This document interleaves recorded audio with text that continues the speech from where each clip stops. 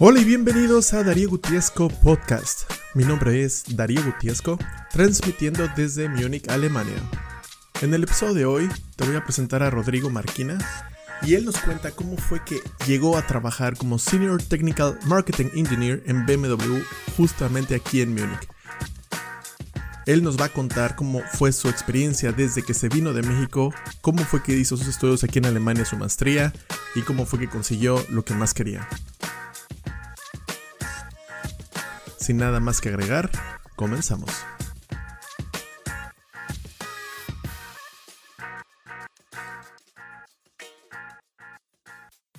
Bueno, Rodrigo, bienvenido. Qué bueno que te des una vuelta por acá. ¿Te pudiste venir? Sí, perdón por la tardanza, pero las últimas semanas anduve como loco en el trabajo, pero no, gracias por la invitación. Oye, pero cuenta, ¿dónde andabas? ¿Dónde trabajas? ¿O qué te mantiene tan ocupado? Actualmente trabajo para BMW y en las últimas semanas hemos tenido mucho trabajo con unos proveedores.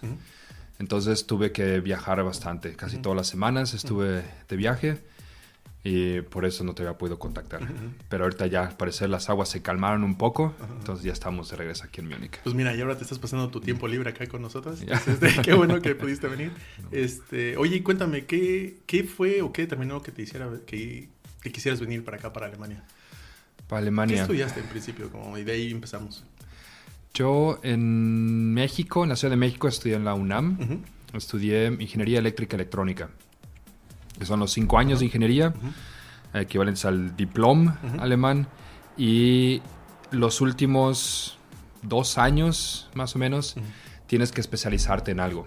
Ya sea dentro de la electrónica, irte para robótica o irte para control, irte para sistemas, telecomunicaciones, etc.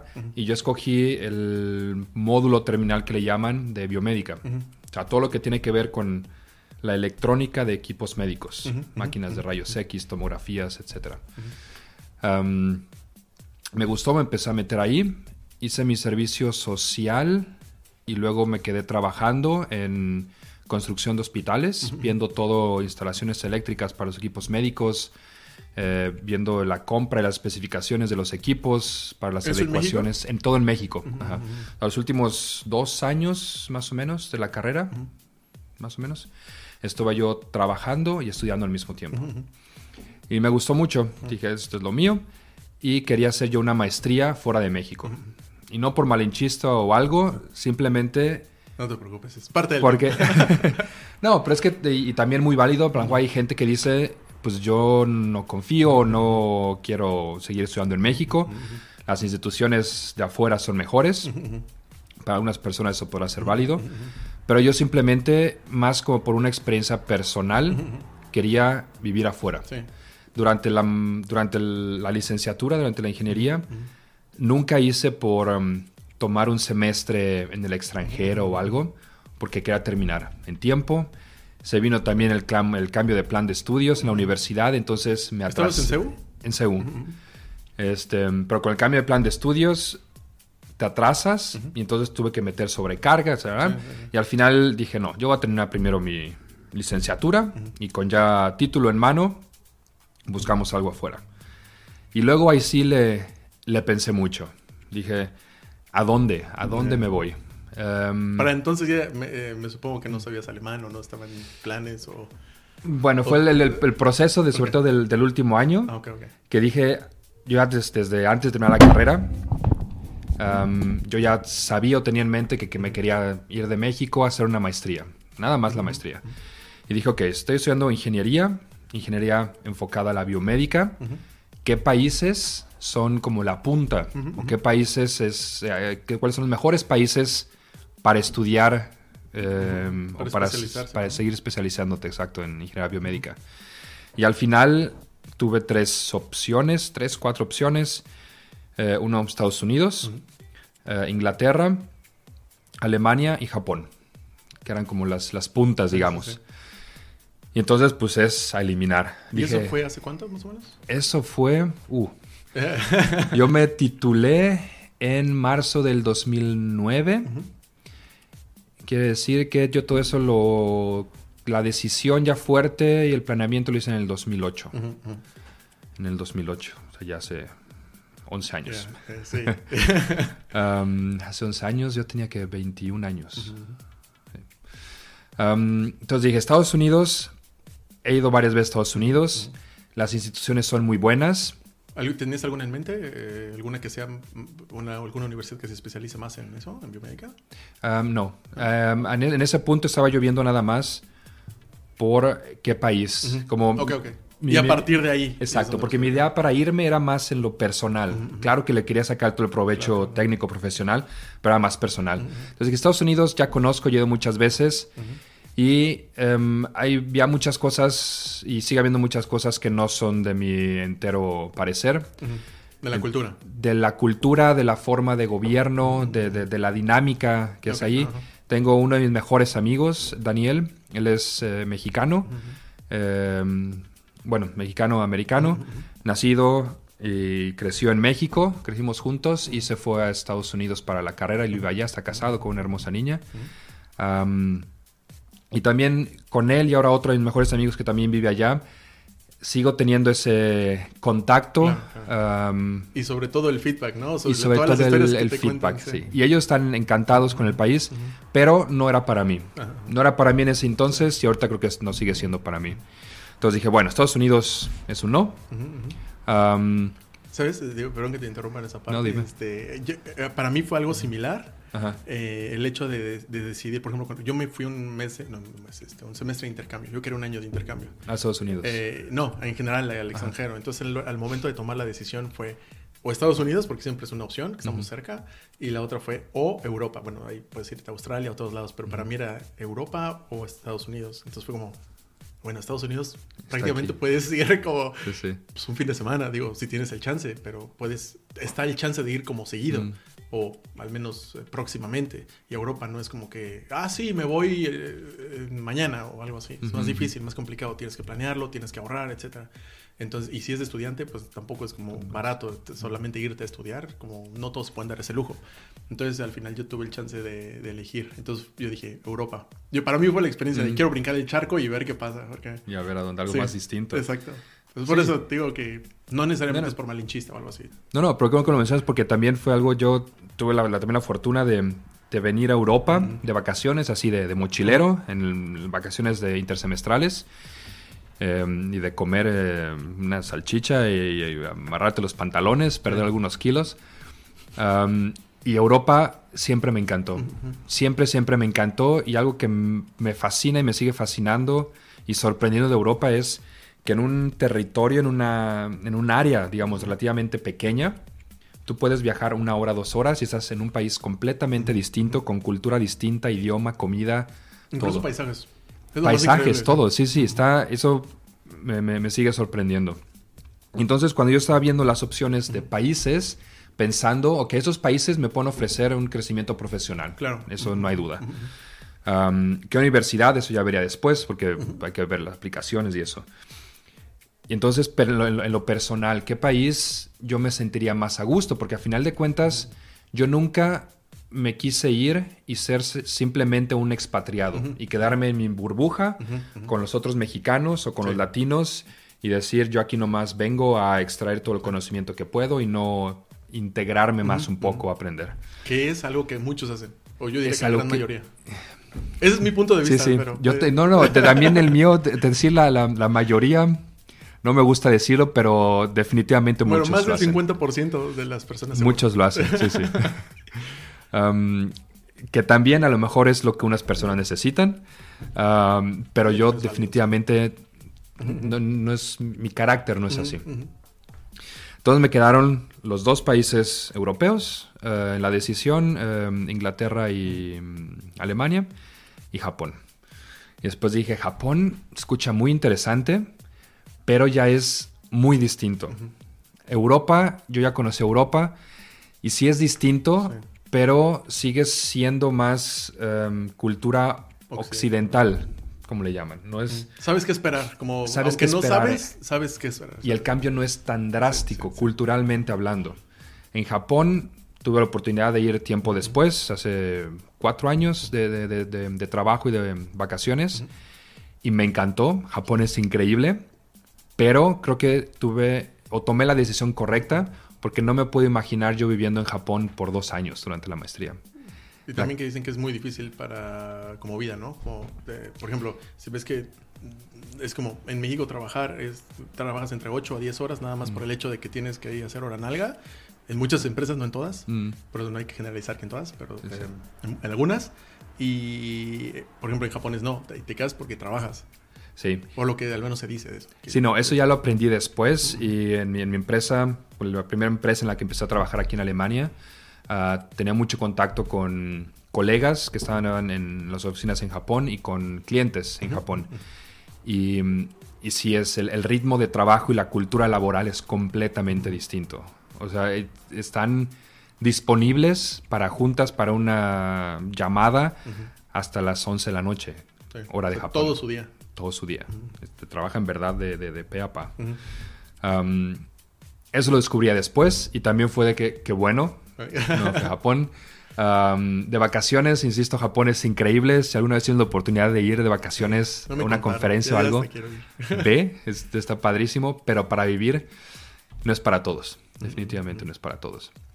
Y sobre todo el idioma, ¿no? Digo, yo no sé qué tan fácil sea. Bueno, seguramente muchos hablan inglés, pero como ya para vivir, seguramente es como tienes que empezar a aprender japonés. Es una buena idea. Sí. Ahí no sé, digo, tú lo sabes, el alemán no es el idioma más fácil del mundo. Yo sigo batallando, o sea, no tengo problemas en expresarme, que la gente me entienda y yo los entiendo, pero tampoco nunca tomé muchas clases formales de gramática, entonces hasta la fecha sigo batallando un poco. No sé qué tan distinto fuese con el japonés, si es mucho más difícil o nada más es el que tienes distintas letras. Sí, ¿cómo se llama? El diccionario, ¿no? Pues símbolos. Los símbolos, las letras Pero bueno. En todo ese proceso de saber qué es dónde yo quiero vivir, al final me quedaron con las dos países europeos, Inglaterra y Alemania. Las dos en ingeniería biomédica son increíbles. Pero ahí fue aspecto geográfico y económico lo que me canalizó hacia Alemania. Porque Inglaterra, si vienes de fuera de la Unión Europea, es estúpidamente caro. Sí. Un amigo... Aún estando en Europa es estúpidamente caro. Aún estando en Europa es estúpidamente caro. Y si vienes de afuera, aún más. Es una tarifa distinta. Un muy buen amigo estudió justamente en Cambridge con beca del CONACYT. Pero la beca, Jorge. Porque dije, ¿no será el mismo? No. No, él estudiamos, bueno, nos conocemos también desde la secundaria, estudiamos los dos en la UNAM, nada más que él es ingeniero químico, un tipo muy brillante, y consiguió beca al CONACYT para irse a Cambridge, pero la beca prácticamente le cubrió la colegiatura. Sí, y ya nada más te preocupas por pagar. Pero como mexicano... aún siendo de clase media, tienes que ahorrar y tienes que prever todo, ¿no? Entonces dije, híjole, ahí está difícil la cosa, aún consiguiendo beca. Y al final estás en una isla, sigues estando cerca en avión, claro, pero sigues estando relativamente aislado. Sí. Y el idioma. El inglés, yo en México, ya hablaba inglés. Y dije, sí, voy a perfeccionar mi inglés, eso está muy bien. Pero Alemania me da la ventaja de que voy a estar forzado a aprender un nuevo idioma. Estás en el centro de Europa y a mí viajar es algo que me sigue incitando y me sigue motivando muchísimo y me encanta. Y como te dije hace unos minutos, viajas 1 hora y estás en otro país, otra cultura, otro paisaje distinto. Y bueno... pues que es gratis la educación aquí. Sí, está increíble. Por ejemplo, hasta ahorita todos los... una de las cosas que a mí me llama mucho la atención de Inglaterra, porque eso fue también uno de mis... ¿cómo se llama? Por ejemplo, yo estaba entre Francia, Inglaterra y Finlandia. Pero mi director de carrera no quiso mandarme a Francia porque estaba muy fácil para ingenieros. Porque era una escuela para... no sé. Es que los cursos eran más fáciles, parecía. para el nivel de ingeniería que tenían, según ellos. ¿En dónde? ¿En Francia? En París. No me acuerdo cómo se llama la escuela. De hecho, mi hermano estudió allá también un semestre o 2 semestres, no me acuerdo. Pero y como ya habían ido varios y se daban cuenta que solo se iban a vacacionar, entonces fue como, o a divertirse, entonces fue como, no, si te vas, vete a una que te exija más. Entonces dije, no, pues me voy a Inglaterra porque dije, me gusta el acento inglés. Y dije, bueno, pues sí, voy a pasar de inglés, como dijiste, a practicarlo. Y luego si lo puedo aprender como el acento británico, dije, estaría muy bueno. Y apliqué, de hecho fue mi primera opción, pero ahí me dijeron que mis materias eran de maestría, de nivel de maestría. Ajá. Pero yo estudié en el TEC de Monterrey, para el TEC de Monterrey eran las mismas. Entonces, de licenciatura. De licenciatura, ajá, de mi ingeniería. Entonces fue como, oye, pero si es del mismo nivel, porque es el mismo contenido, mismo todo, porque tienes que hacer ese como análisis y que sean los mismos, ¿cómo se llaman? Los créditos. Créditos, ajá. Los mismos créditos y todo, nada más que el problema es que era de maestría. Y yo fue así como, y me dijeron, no se puede. Bueno, al final terminé en Finlandia, que también estuvo muy bueno. Porque en Finlandia prácticamente o hablan finés o finlandés, así como se dice, e inglés. Entonces es como, o tienes o una u otra. Si no, te mueres literalmente. Entonces como con quien hablas, pues no tienes chance. Entonces me vi obligado a hablar inglés. Entonces en ese sentido sí, también estuvo como... ¿Y finlandés no aprendiste? Unas palabras. Okay. Para sobrevivir. No necesitas. Sí, es más como la emoción de llegar y un lugar nuevo y interactuar un poquito. Decir, por ejemplo, quitos, es gracias. Pero gracias nada más para la tienda y cuando interactúas con gente local, pero todos prácticamente hablan inglés. Pero de hecho hablan mucho mejor que yo, entonces fue como, pues ellos me van a enseñar a mí. Para que te enseñen. Sí. Entonces, pero no. Y ahí también como vas con el grupo de estudiantes, digo, en ese caso me fui de intercambio, que es diferente a venirte a estudiar una maestría acá, totalmente diferente. O una carrera o lo que sea.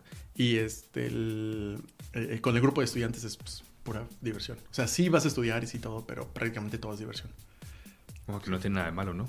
No, pero por eso le llaman, ¿cómo le decía a mi papá? El turismo académico. Turismo. Sí, porque sí vas a estudiar, pero es más la experiencia de estar como... Ah, claro. Sí, de divertir. Pero en tu caso ¿al final tomaste la decisión acá? ¿O? Dije, nos vamos por Alemania. Ajá. Y eso, en base a eso, en México estudié en el CEL, en la UNAM, en el Centro de Estudios y Lenguas Extranjeras, ahí en CEU. Tomé unos cursos, creo que el primer nivel nada más de alemán. El A1, ¿no? Ni siquiera es el A1. En el CEL es muy bueno, pero está más, yo sentí que estaba más pensado para que estudies el idioma durante toda la carrera, durante los 5 años. Okay. Entonces yo tomé creo un semestre o 2 semestres, máximo un semestre. Y era muy básico. Y después, afortunadamente también hablando con mi madre, y que me había venido de mochilero un par de semestres, uno de esos semestres intersemestrales en las vacaciones del verano. Una de esas vacaciones, platicando con mi madre, me dijo, órale, yo te apoyo y te pago un curso de alemán en Alemania. Si haces que te vas a ir de mochilero, pues al menos... Pues mínimo haz algo, sí. Mínimo haz algo de provecho, ¿sabes cómo son las mamás mexicanas? Le dije, órale, va. Y te voy a decir que tengo muchos mejores amigos, pero otro de mis mejores amigos... Diferentes grupos, mejores amigos. Sí. Andrew, que también estudiamos juntos en CEU, en la UNAM, y ahora él completamente independiente o separado de mis decisiones, pero también terminó aquí en Múnich. Él también estuvo en una escuela de idiomas en Alemania. Me la recomendó, fue en Münster. Se llamaba... Al norte. Capito. Sí, al noroeste de Alemania. Yo no sabía nada de la ciudad. Dije, órale. Pues ya apliqué un mes de clases intensivas de alemán. Intensivas, eran 4 horas al día, 5 horas al día. Y ese mes que me vine a estudiar alemán fue donde dije, sí, me gusta. Definitivamente Alemania es el lugar donde me quiero venir. De hecho, una de las cosas que, por ejemplo, a mí también lo que me llamó la atención de Alemania, porque también me hubiera gustado estudiar un semestre de intercambio acá, por ejemplo, pero no sabía alemán nada. Entonces, para venir acá a estudiar, en el momento como venir a estudiar, necesitas alemán. Ajá. Al menos creo que 1 o 2 años de experiencia te pedían. Entonces, un par de amigos se vinieron acá a cursar un semestre o algo así, y sí me dijeron, no, entonces, si te vas a Alemania, no hagas lo mismo que yo, aprende primero alemán y ve. Le digo, porque la vas a sufrir, güey. O sea, para estudiar una carrera, imagínate estudiar ingeniería en alemán. O sea, si de por sí ya es complicado, ahora llevarlo en inglés ya es más complicado y en un nuevo idioma. Sí. Sí, bueno, y si el estudio es en alemán, te piden creo que el C1. C1, sí. Yo sabía, y no tenía mucho tiempo, tenía un año en lo que me venía para acá.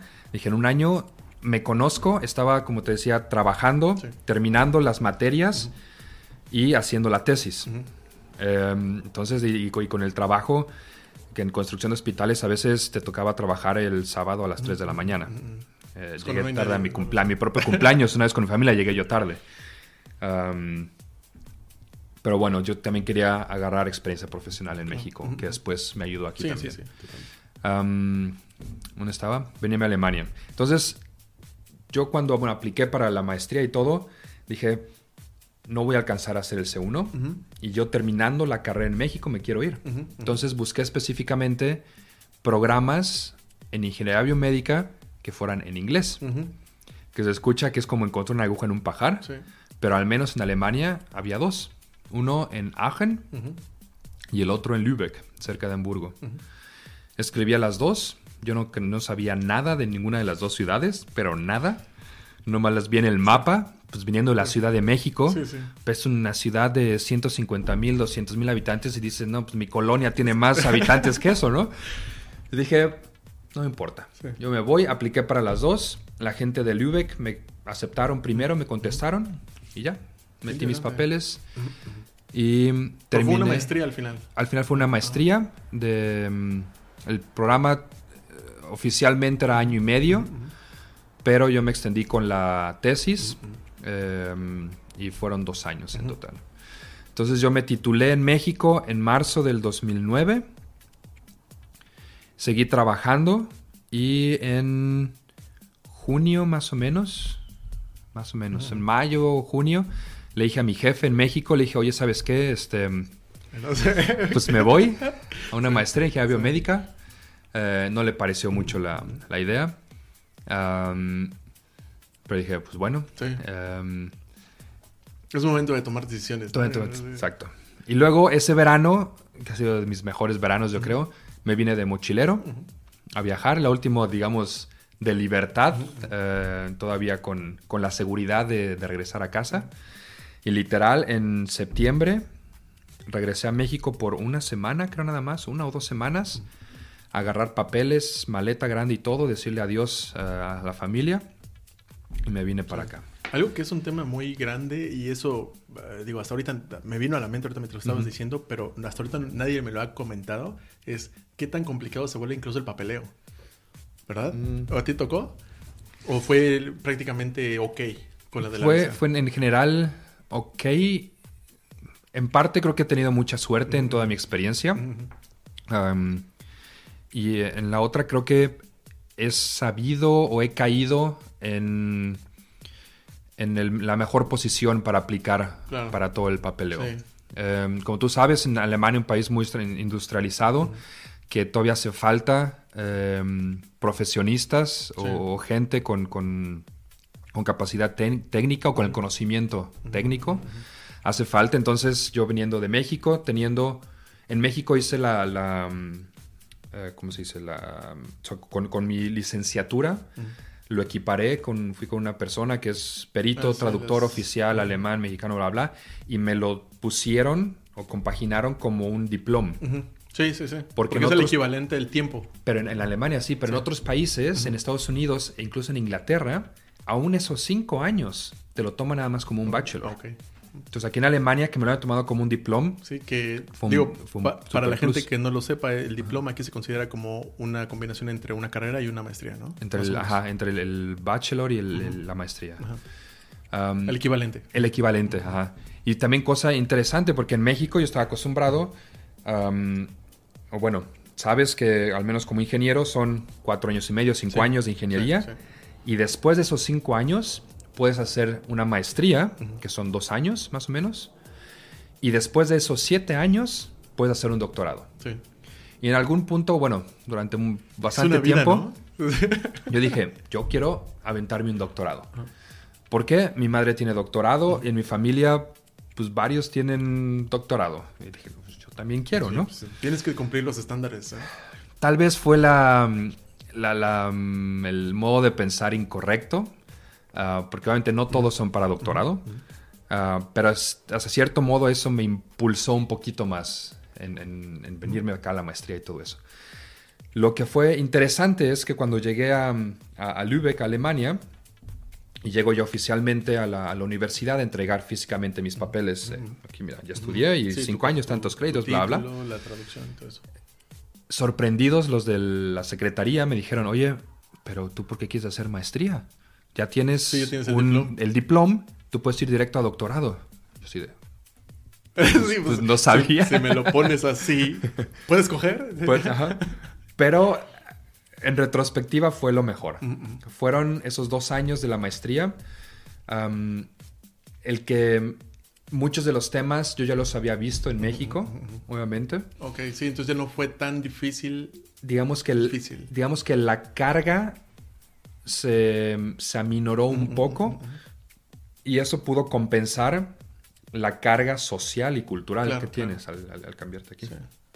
Sí, porque fíjate, eso es algo que, por eso te digo, ese tipo de pláticas a mí me llaman mucho la atención, me gustan mucho porque, el tú estar viviendo toda esta experiencia acá, el venirte a estudiar, el trabajar, el como ponerte a ti mismo en una situación de, vamos a decirle, de riesgo, llamándole entre comillas riesgo, porque no corres, no te van a matar ni nada.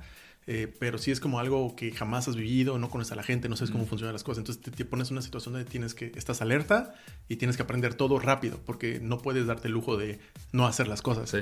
Entonces esa parte creo que es una de las cosas que no mucha gente comunica. Solo dicen, ¿cómo te va en Alemania? Y que dices, poca madre, o no, bueno, el clima, lo que sea. Pero eso es un tema difícil. De hecho, una de las cosas que yo he visto, no es que me lo hayan dicho, pero he visto que mucha gente, latinos o mexicanos, se tienen ahí como no sé, como la piedrita incómoda en el zapato, es justamente eso, la incorporación a la cultura alemana, en este caso, solo en Alemania, en los otros países no sé, pero el incorporarte, en ser parte de, el tratar de hacer nuevos amigos, que de por sí es difícil, sí. Eso también genera un estrés. Genera un cierto como esfuerzo, que no es como en México que vas a cualquier lado y en cualquier lado te aceptan y tienes un grupo aquí y allá. Sí, no. Entonces... Creo que hay, referente a eso, hay 2 puntos muy importantes o que al final deciden si tienes éxito en incorporarte o no. Uno es definitivamente tu personalidad. O sea, cada persona es distinta y hay personas que dicen, fuck no. Sí. Yo no me voy a ir a ver qué pasa, a se viene algo nuevo y es completamente válido. Sí. Yo siempre he sido muy independiente, la verdad, y busco soluciones. Sí. Crecí solo yo con mi madre. A lo mejor eso me ayudó a esa independencia y le agradezco mucho a ella que me hizo muy independiente y saber que, gracias a Dios, nunca he estado solo, pero enseñarme a que las cosas se pueden resolver por uno mismo. Oye, y que no se te cierren las puertas. Eso que acabas de decir, te tengo que preguntar, ¿no? Sí, adelante. ¿Qué tan importante crees que es un role model? Alguien a quien seguir, o alguien que influye directamente en tu vida de una forma... porque... me desvío un poquito, pero es como joven o como, digamos, vas creciendo, te estás animado por, no sé, por unas chavas o por el fútbol o por cualquier cosa que sea el sueño o lo que sea bien visto en el momento, pero siempre tener a alguien que te esté como ayudando en la toma de decisiones, el qué hacer, oye, mira, sí, pero ya pensaste en esto, como esas, a lo mejor en este caso fue tu mamá, para mí fue mi papá, pero también luego hay personas que no tienen. O sea, ¿qué tan relevante es esas personas en la vida? Desde tu punto de vista. Yo creo que es muy relevante y es un punto clave. Y creo yo que siempre vas a tener un modelo a seguir, una persona a la que mirar. El problema tal vez sea que esa persona a la que estés viendo no es la indicada. Y pasa muy seguido. Y pasa desgraciadamente muy seguido. Sí. Tú tuve a tu padre, yo tuve a mi mamá. Bueno, no solo mi mamá porque era la más cercana, pero mi familia en sí siempre me han apoyado mucho y yo los admiro mucho. Y cada uno de ellos tiene algo que yo he intentado tomar para enriquecerme. El primero que se fue mi primo mayor, que crecimos juntos, los 2 años. Alex es piloto y fue el primero que se fue durante el estudio. Estudió en Estados Unidos y ahorita él vive en China. ¿Y qué dijiste? Si él se fue, yo también. Dice, si él se fue, y me acuerdo perfectamente, yo tenía 18, 19 años, más o menos. Él ya estaba en Estados Unidos estudiando, lo fui a visitar y vi cómo él seguía siendo él, como yo lo conocía en México, en las reuniones familiares, pero ya distinto, estando él ya solo. Y siempre lo he admirado tanto que dije, yo quiero tomar ese no sé cómo se dice, esa esencia de él, de decir, órale, me aviento solo y yo a ser independiente. Sí.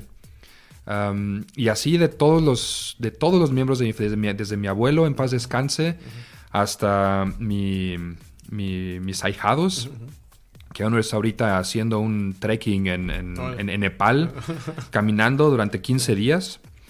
Sí, pues sí, siempre hay a quien aprenderle. Exacto. Incluso hay personas a las que, familiares o amigos o conocidos, que aunque no hagan las cosas bien, también puedes aprender a no hacerlas. Por supuesto.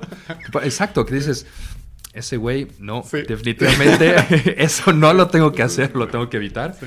O les aprendes que, pues ese güey lo estropeó completamente, payaso, pero se repuso. Sí, eso también. ¿No? Entonces, tener un role model o alguien a quien seguir, yo creo que es muy importante. Y yo creo que cualquiera, desde mi punto de vista, siempre vas a voltear a ver a alguien. Sí. El problema es a quién volteas a ver. Sí, porque hay una cosa que a mí, una de las razones por las cuales empecé todo esto fue...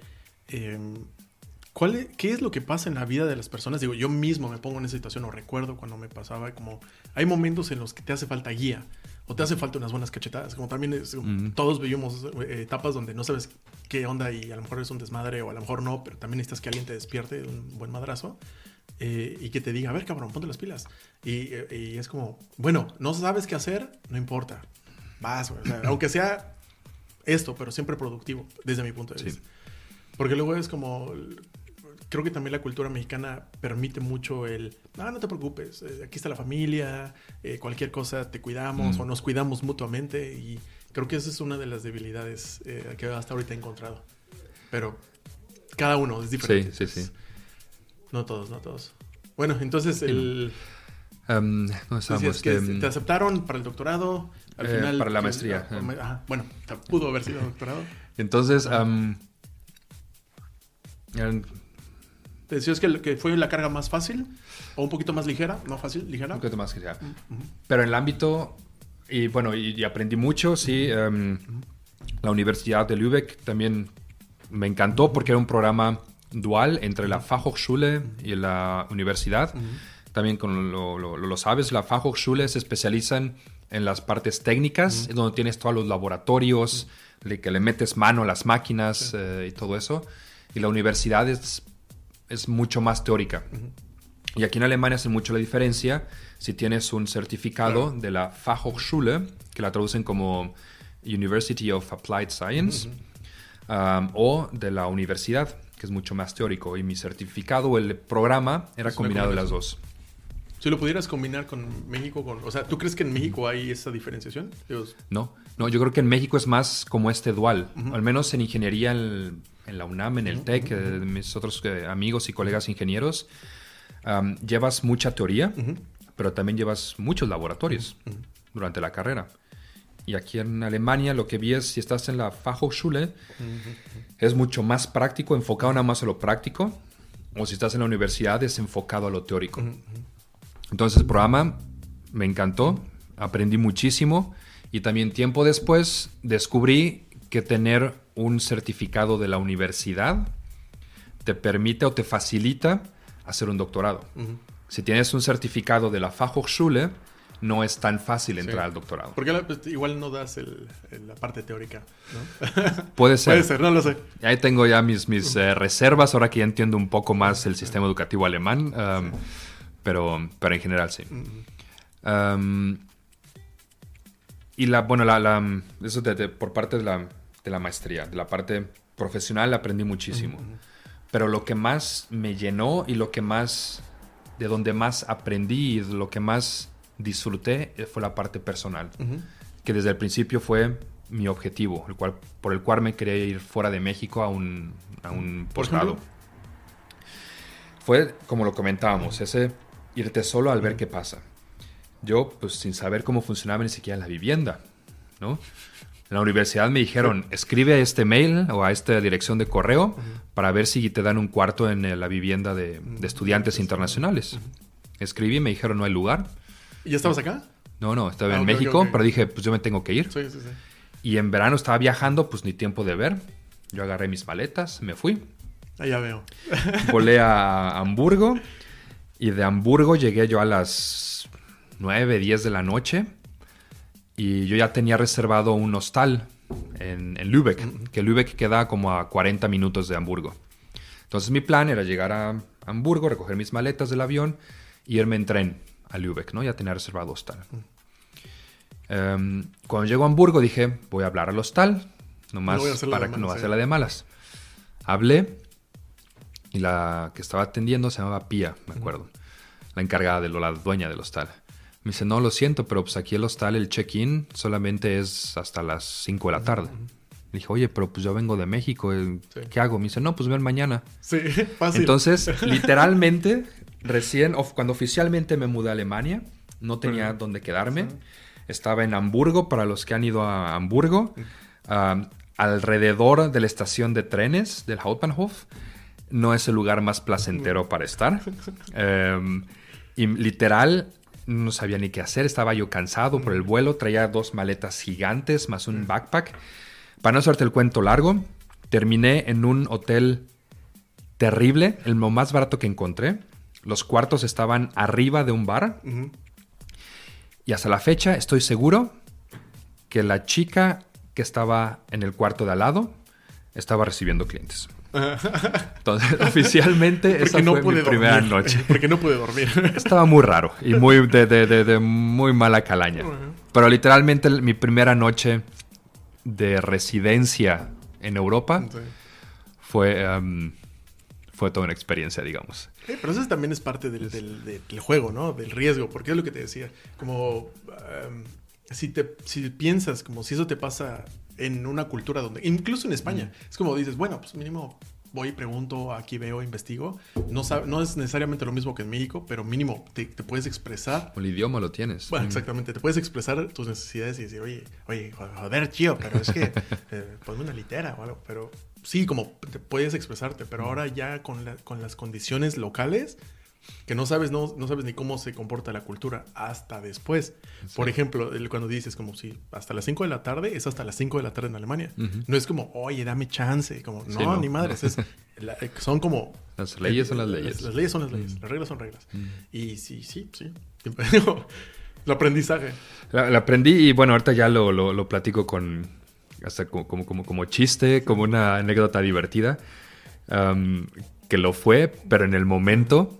dices, ay, cabrón. ¿Viste la película de Guten Tag, Ramón? Sí. La vi, obviamente, años después, sí. Pero sí me identifiqué un poco, la verdad. Y al día siguiente tomé mi tren hacia Lübeck, ya con mi cuarto de hostal, y muy bien. Duré un mes en el hostal, hasta que vi cómo funcionaba lo de las VGs, de compartir el departamento con alguien. Y en Lübeck fue todo tan sencillo en el sentido de ahí donde viene mi buena suerte. De conocer gente muy buena. También hice amigos que tengo hasta ahorita, alemanes, que obviamente al principio hablamos en inglés y a la fecha procuramos una vez a la semana ir a hacer deporte. ¿También están acá o son de varios lados y se juntan en algún lugar? Bueno, un amigo en específico, Martin, él es del norte, también por trabajo se vino a Múnich. Pero mi punto era, nos conocimos hablando en inglés, porque yo en ese entonces no hablaba muy bien alemán. Y ahorita seguimos hablando en inglés, porque ya es raro. O sea, pues hay más gente si hablamos en alemán, pero entre ustedes, entre nosotros es en inglés. Y Me gustó mucho, la ciudad es preciosa. También si tienes oportunidad de ir a Lübeck o si estás en Hamburgo, vete de ida y vuelta a Lübeck. Es una ciudad preciosa, con bastante vida estudiantil. No es tan cara como otras ciudades alemanas. Y algo que me ayudó mucho y me gustó al final es no hay tantos extranjeros. Entonces te obliga. Yo me obligué también. Yo dije, yo estoy aquí, yo no quiero ser expatriado. Me voy a juntar con alemanes. Y yo me hice, mis estudios era, la regla, digamos, de la universidad era que el 50% tenían que ser alemanes y el otro 50% extranjeros. Entonces había muchísimos extranjeros y conocí gente muy, muy buena onda de Jordania, de la India, de Japón, de muchos lados. Pero al final con los que tuve o mantengo todavía contacto, buen contacto, es con los alemanes. De hecho, uno de los consejos más importantes que me dio, por ejemplo, en mi familia, mi hermana fue la primera que se fue a intercambio a Canadá. Luego mi hermano se fue a Francia. Cuando me tocaba a mí, mi hermano me dijo, cuando te vayas, no importa dónde te vayas, júntate con los locales. Sí, no, prácticamente fue, no te juntes con mexicanos. Y fue como de, ¿por qué? No sé, como solo para entender. Dice, pues que el momento que estás con mexicanos no vas a querer estar con alguien más. Y con eso te obligas o a practicar el inglés o a aprender algo más de los demás. Sí. Entonces es como, bueno, ok. Entonces cuando me fui a Finlandia, por ejemplo, solo había 2 mexicanas y yo. O sea, nadie más. Y una tenía novio finlandés y solo éramos ella y yo. Y bueno, no nos juntábamos tanto al principio, pero eventualmente en el grupo sí convivíamos, pero no éramos el grupo, sino ella estaba por allá, nos veíamos de vez en cuando y yo tenía mi grupo aparte. Eventualmente siempre terminas con el mexicano porque eventualmente te hace falta escuchar la canción guapachosa o juntarte para no sé, el Día de la Independencia o un taco o algo, ¿no? Es igual aquí en Múnich, ya conozco también a muchos mexicanos, que aquí en Múnich ya me junto un poco más con mexicanos, pero digamos mi grupo núcleo central son alemanes y bueno, y otros extranjeros. Pero en Lübeck definitivamente eso me ayudó a integrarme, a conocer más la cultura. Mi amigo Martin, el que te platico, parteaguas también, que desde el principio me jaló mucho. Él era de otra ciudad. Te empezó a integrar también. Y me llevaba, me decía, oye, va a haber un Volksfest, un festival en mi ciudad. Vamos. Fiesta de pueblo. Fiesta de pueblo. Órale, pues ahí nos íbamos.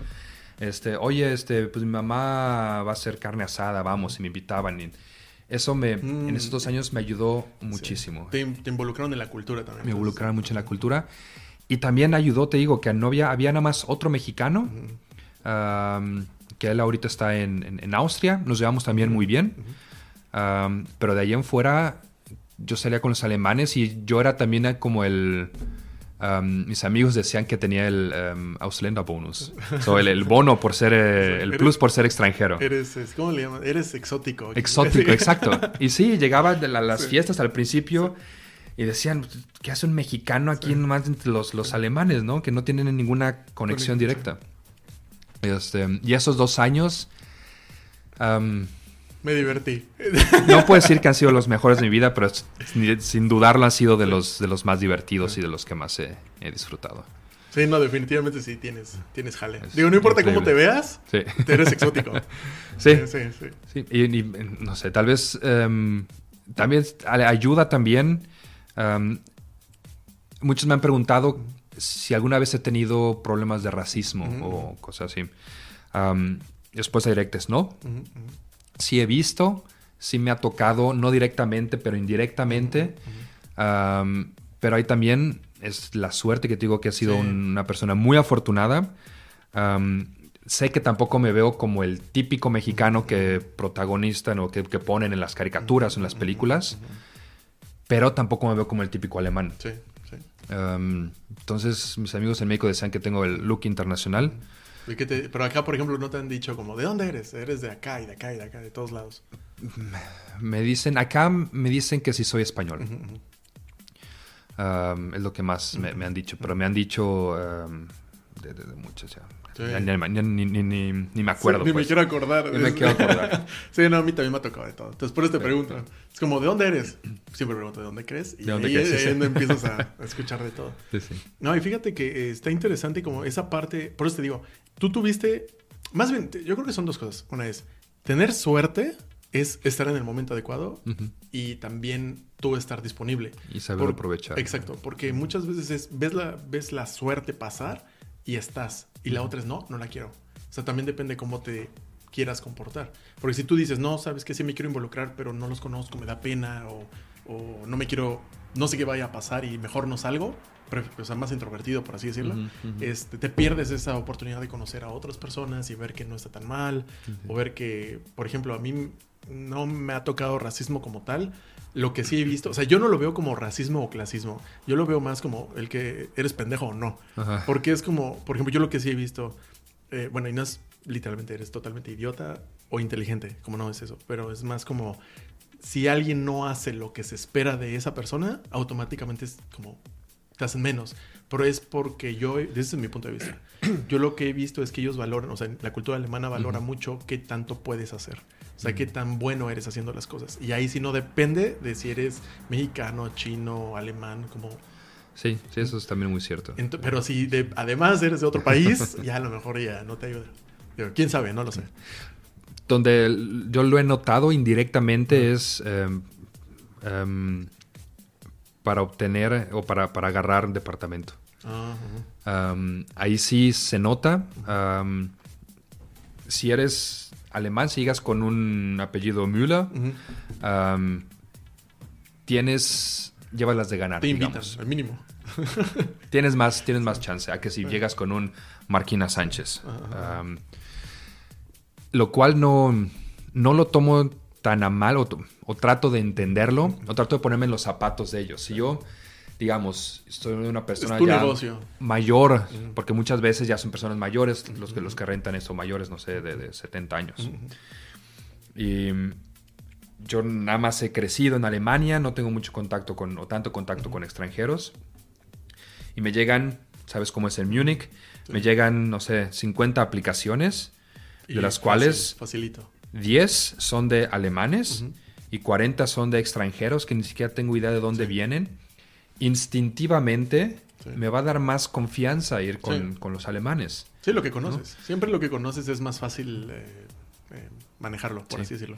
Bien o mal. Que si lo ves desde el punto de vista desde afuera, dices, está del terror eso, ¿no? Que te hagan a un lado o te pongan como plan B nomás porque eres de otra nacionalidad, de otra cultura. Pero al menos tratar de entender el por qué lo hacen. No porque esté bien o esté mal, pero tratar de entender por qué lo hacen. No, igual, pero ahí también tienes una oportunidad. Porque, por ejemplo, si en el caso de que hables alemán, porque no todos hablan alemán también. Por ejemplo, una vez me tocó, cuando antes vivíamos en Stuttgart, íbamos a dejar el departamento. Cuando vamos a dejar el departamento, un amigo que hice en Stuttgart de Siria, él vino literalmente como flüchtling, de refugiado, con su familia. Estaba su mamá, él y su hermano menor, algo así me dijo. Su papá se quedó allá en Siria. Entonces, hablamos mucho tiempo, que nos conocimos, y cuando nos íbamos, lo comenté, o que nos íbamos a mover, él nos dijo, oye, ¿crees que nos lo puedan dar a nosotros? Y yo, pues, puedo como darte como referencia o como, ¿cómo se dice? Una recomendación. Sí, darte una recomendación, pero no depende de mí, depende de ellos. Pero sí, con mucho gusto decimos, oye, mira, mi amigo tiene esta necesidad. Y en el momento ellos, ves que les dieron como apartamentos como muy pequeños, pero solo para que sobrevivieran o vivieran lo mejor posible en lo que pasaba la guerra, y según esto después los iban a volver a mandar de vuelta. Entonces yo no sé bien cuál era su situación y le dije, bueno, sí, te recomiendo, va. Entonces al final aplicó y pues ni siquiera les llamaron.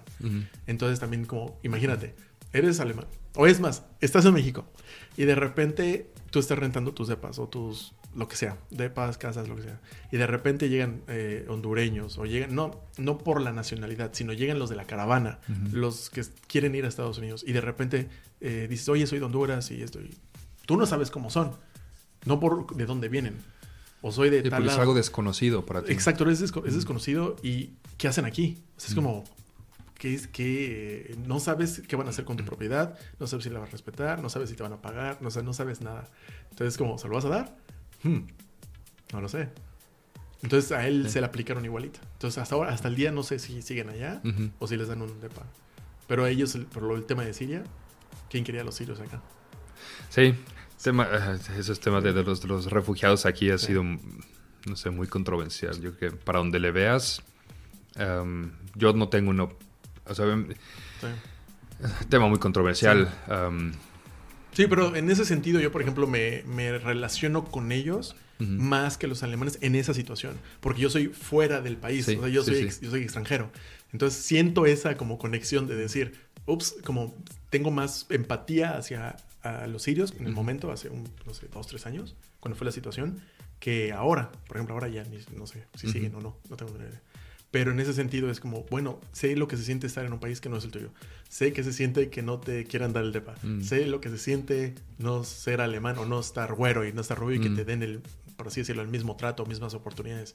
Pero al mismo tiempo es, bueno, pero eso se convierte en tu oportunidad. Porque también hay personas que les estaba yendo bien porque aprendieron alemán súper rápido, les dieron departamento, pero fue porque se involucraron y se metieron y demostraron que sí pudieron. Y si te fijas, o no sé si lo viste con otros alemanes o en pláticas o amigos, a mí me decían eso. Yo no tengo problema que venga gente externa, extranjeros, de donde sea, no me importa. Siempre y cuando que teletrabajen, vengan y sumen. Que no vengan y nos quiten. Si vienen y nos quitan, ahí sí, como tengo algo que decir. Entonces, pero eso yo lo he notado. Me preguntaste hace rato qué tan difícil fue sacar visas y eso. Para las visas de estudiante y de trabajo, si tienes la fortuna, y lo digo ahorita, tienes la fortuna de haber estudiado ingeniería, y sobre todo ingeniería eléctrica, robótica, de este ámbito, necesitan esta gente aquí. Te dan la visa, en verdad, sin problemas. Si tienes las calificaciones, no vas a tener problemas. Tienes que lidiar con la burocracia, eso sí, burocracia mexicana y alemana, que también la burocracia alemana es terrible. Pero no te ponen trabas en sí. No como el IMSS. No como el IMSS, no. E incluso yo a finales del año pasado, en marzo, en septiembre, octubre, ya me dio la nacionalidad alemana. Y fue lo mismo. Tú cumples tu parte y hay reglas muy específicas. 8 años viviendo en Alemania, siendo productivo, ya sea estudiando o trabajando. Tienes un nivel básico, creo que te piden el B1 de alemán. No has tenido problemas. El Integrationskurs yo no lo hice. Pero llevabas 8 años. Exacto. Si haces el Integrationskurs al principio, te reducen creo que 1 año, una cosa así. Entonces cumples con todos los requisitos. Dicen tienes un trabajo estable, no vas a estar, como diríamos en México, sangrando al Estado. Exacto, no eres una carga, no te conviertes en una carga para nadie. Entonces obviamente quieren ese tipo de gente aquí, ¿no? Claro. Que, como dices tú, que estén sumando. Entonces aquí está, bienvenido. Y si lo piensas un poquito más a detalle, yo creo que es lo mismo en cada país, en cualquier país. Es como, por ejemplo, el tema de Estados Unidos es, por el tema de la Segunda Guerra Mundial, que muchos se fueron por sobrevivencia, pero no necesariamente para querer trabajar o algo así, sino más bien, ese fue el tema de aquellos años, pero con más reciente es como, me voy allá porque hay oportunidades. Pero tú como persona, y estoy hablando desde la gente de Centroamérica, mexicanos o quien quiera que se vaya a ir, chinos, ves que también hay muchos que se van, que luego no tienen educación o no tuvieron ni siquiera la oportunidad de educarse o de trabajar y no tienen nada más que trabajar con sus manos. Entonces, obviamente, entre toda esa bola de gente, pues se llegan a meter varios que pues no quieres. Sí. Y es ahí el tema. Pero creo que es muy distinto en el caso de Estados Unidos, no sé, hace 100 años, que empezó toda la política de inmigración masiva a Estados Unidos. Ahí sí llegaban todos. Sí. Llegaban gente muy capacitada, llegaba gente normal y llegaba gente que no sabía hacer nada, más que nada. Sí. O tienes políticas o leyes en México, que México siempre ha sido un país, eso me encanta de mi país, que México siempre ha sido un país con los brazos muy abiertos y hay conflictos. Si puedes llegar a México, adelante, te damos asilo. ¿Cuántos españoles no se fueron a a México durante la época la guerra civil, de la guerra civil de Franco. ¿Cuántos alemanes, holandeses se fueron a México también, al norte de México durante la Segunda Guerra Mundial, que son los menonitas ahora, los ¿no? japoneses también. Algunos, un pequeño grupo, pero también. De japoneses también en la zona de Tijuana, del noroeste de México, todos los chinos que se fueron ahí a las maquilas. Pero esas son políticas del gobierno. Y es muy distinto, a mi parecer, de las políticas alemanas, porque Alemania, inteligentemente o no, te dicen, vente para acá, te doy todo lo que tú quieras, te ayudo, siempre y cuando seas alguien que tiene las calificaciones para venir. Claro. Si vienes fuera de la Unión Europea sin estudios, no te van a dar una visa. No te la van a dar. Como le busques, no te la van a dar. Por ejemplo, en mi caso fue prácticamente lo mismo. Yo ya tenía mi carrera, pero no tenía, digamos, no tenía ningún trabajo, no tenía ninguna motivación para venir, literalmente. Entonces, ¿cómo me voy? Bueno, pues con idiomas. Entonces ahí viene la parte, y por eso te preguntaba, también tienes que estar dispuesto a jugártela. Sí. Porque por mi caso fue, yo le invertí casi un año, en realidad fueron 6 a 8 meses de solo aprender alemán. Intensivo, como decías, pero la visa me la dieron para aprender alemán, no para trabajar, no para estudiar. Entonces, al final de tu visa es, bueno, gracias por venir y traer por aprender y traer un poco de dinero y llégale. Entonces, y después, lo que puedes hacer, que eso no sé qué tan nuevo sea, es la visa esa de buscando trabajo. Eso, según yo, depende, digo, no sé qué tanto haya cambiado, pero según yo, donde me quedé, a partir de que tienes tu maestría o estás estudiando, tienes un estudio que no sea de idiomas. Porque si es de idiomas, es como, no sé, si estás en la secundaria y me quiero ir a donde sea a aprender el idioma, sí, vente el verano. Y eso sí los dan mucho. No, pero es bueno, si estudiaste aquí, maestría o licenciatura o lo que sea, después de terminar tu estudio, te dan creo que un año, año y medio, que te puedes quedar aquí buscando trabajo. Sí. Creo que en Estados Unidos es algo similar también. Siempre y cuando estudies en una carrera ya. Okay. Sí. Pero no, digo, aparte hay una nueva, digo, no sé qué tan nueva sea, un tipo de visa que tienes que aplicar desde México y decir, hey, yo estudié en México ingeniería. Sí. Tengo el ejemplo de mi ahijado. Soy en ingeniería y me quiero ir a Alemania a buscar trabajo. No tengo trabajo, pero tengo las calificaciones. Sí. ¿No? Siempre y cuando lo puedas demostrar. Lo demuestras y te dan una visa, creo que es por un año. Es interesante. Pero ese es mi punto. O sea, el gobierno alemán te dice brazos abiertos siempre y cuando puedas aportar. En cuanto si lo comparas con cómo fue Estados Unidos antes o como es México en época o cuando hay países que lo necesiten de refugiados, ahí es por el gobierno que dice, a mí no me importa. Obviamente me gustaría que viniera gente más calificada, pero adelante. Ven y a ver, aquí te encontramos algo. De hecho, estaba justamente este tema, he visto, digo que hablábamos de Neil deGrasse Tyson antes de empezar esto. Una vez él estaba diciendo que el arma más poderosa de Estados Unidos no es ningún arma militar, sino en realidad era el H-1B, que es la visa. Y dice que esa visa era atraer todo el talento posible para toda la parte de la industria, la ciencia, la tecnología, y se llevan los mejores cerebros. Entonces dice que el problema ahora es que las políticas están cambiando y esta visa prácticamente se da a muy pocas personas. Y ya hay fuga de cerebros de los mejores, ya se están yendo. Entonces estaba diciendo que muchos están regresando a China, a India, que muchos vienen de allá, van de allá a Estados Unidos, pero al mismo tiempo ya no tienen tanta atracción de talento, porque ya no es tan llamativo para la gente, o no para todos, para algunos sí. Entonces dice, ¿cómo todo este movimiento? No sé si viste lo del agujero negro, lo de la foto y todo esto. Si te fijas, no fue en Estados Unidos. Y lo dicen muy abiertamente. Fue la Comisión Europea de no sé qué. Entonces es como, ¿quién fue? Nosotros, no Estados Unidos, no China, nosotros. Y si quieren ayudarnos, bienvenidos. Entonces, ese señor menciona mucho eso. Ya no tenemos el liderazgo que teníamos en los 70s, 80s. Y en ese sentido, por ejemplo, Alemania nosotros tenemos el liderazgo en tecnología. Nosotros tenemos el liderazgo en industria, sí, por ejemplo, no sé, en máquinas, ¿cómo se llama? Entonces, industrialización. La industrialización. Entonces, ¿quieres algo bueno y que funciona, garantizado? Pues compra algo alemán. Y era orgulloso también de eso. Entonces, está increíble como... Sí. Y obviamente quieren gente para eso. Por ejemplo, no sé, un primo Él estudió mecatrónica. Entonces yo dije, güey, ¿de qué vas a trabajar? Digo, no es porque te desee algo malo, pero ¿de qué vas a trabajar en México? Seguramente hay, pero como mecatrónico, no lo sé. Lo dudo. Creo que el problema en México es que en la parte tecnológica nos enfocamos, somos un país de manufactura. O seguimos siendo. Sí hay centros de diseño de empresas grandes. Está Intel, está Continental, está Bosch, está... varias empresas con centros de desarrollo e investigación, pero el grosso, el paquete grande en México es la manufactura.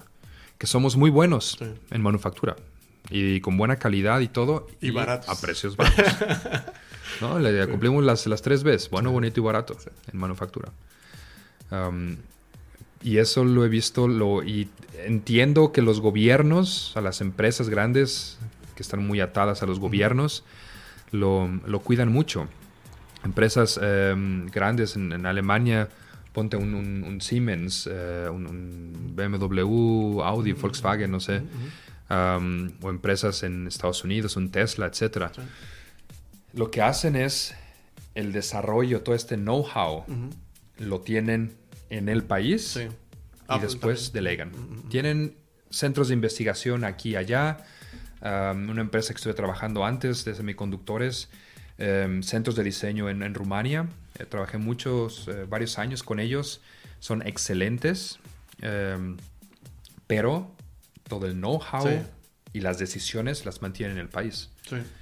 Entonces es muy interesante cómo lo viví a cierta parte en México cuando estás del otro lado. Sí, cuando eres tú el que opera o el que implementa.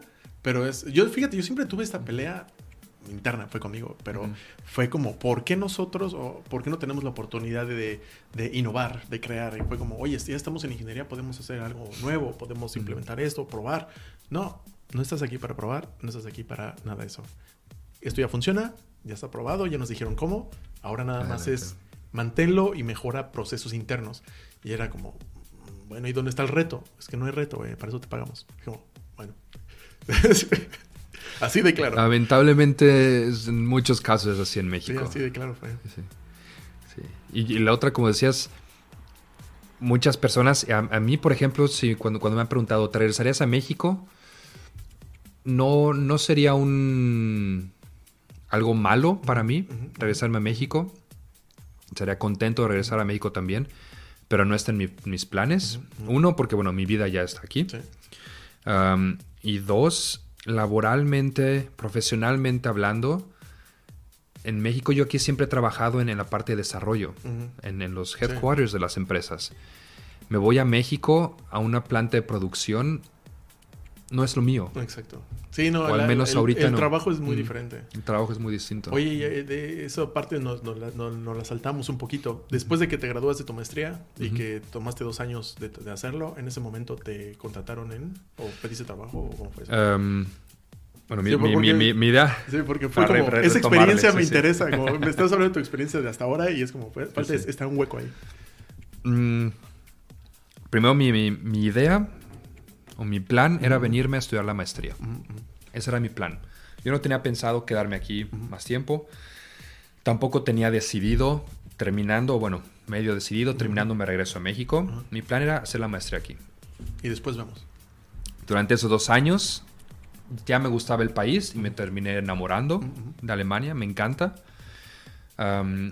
Y dije, me quiero quedar a ganar experiencia laboral aquí. Claro. ¿No? Que si me quedo aquí o me regreso, tener experiencia como ingeniero en Alemania, pues quieras o no, donde sea te aceptan. Te da un plus en tu currículum, ¿no? Entonces yo por ahí de verano, ya 2011, primero con esta idea del doctorado, empecé a mandar aplicaciones para doctorado. Procesos para doctorado son extremadamente largos, tediosos, tardan siglos en contestarte, que si les aprueban el dinero para contratar. Porque, por cierto, no sé si es el caso, pero lo menciono. Aquí, según yo, los doctorados son pagados. O sea, te pagan para estudiar. Sí. Los doctorados, hay 2 tipos de doctorados. Los que son con scholarship, que es organizaciones que te dan tu lana cada mes y tú trabajas gratis para la universidad. Ajá. Pero tienes ese scholarship. Pero recibes un salario, por así decirlo. Y el otro doctorado, ese sí tú eres empleado de la universidad. O sea, pagas impuestos y eres un empleado tal cual de la universidad. Pero es una gran diferencia porque, por ejemplo, que yo sepa, puede ser que estoy equivocado, en México tú pagas, o al menos con tu tiempo o con dinero, por hacer un doctorado. Sí. No es que te paguen a ti para hacerlo. Sí, no. Es, digamos, de agrapa. Sí. Y después, por afuera, puedes conseguir una beca, un scholarship del CONACYT. Acá también hay esa opción. O puedes, la mayoría son empleados directamente de la universidad. Y eso es lo que les da también la facilidad de generar conocimiento. Porque es como esas personas, los que hagan el doctorado, no se preocupan por conseguir un empleo porque les están pagando y además se preocupan por desarrollar el conocimiento o lo que sea que están haciendo. Y es la mentalidad, yo creo. Aquí la mayoría de la gente que hace doctorado, la impresión que me da es, y de la demás gente de la sociedad, es que son ya trabajadores. Sí. Están trabajando. Sí. En México, si alguien está haciendo el doctorado, sigues con la idea de que es un estudiante. Sí. ¿No? Sí. Sí, es una profesión. Ya ser un doctorado ya es investigador. Para mí es algo medio intermedio, pero creo que está mal que en México se vea como simple estudiante. Y yo le voy más a como lo hacen acá, que es como empleado, pues. Pero bueno, entonces, ese es mi último año de la maestría. Estaba yo haciendo la tesis y esas cosas. Empecé a aplicar. No recibía nada de respuestas, ni de si no, o recibimos tu aplicación, nada. Bueno, es cierto, estuve cerca de irme a Dinamarca, ¿cómo se dice? A las prácticas profesionales, y me estaban ofreciendo el doctorado. Lo que sí, ¿no? Sí, me iba. Al final dije, Dinamarca, no, ya no me voy. Volver a empezar, ¿no? Volver a empezar, otro idioma. Dije, no, yo me quedo aquí.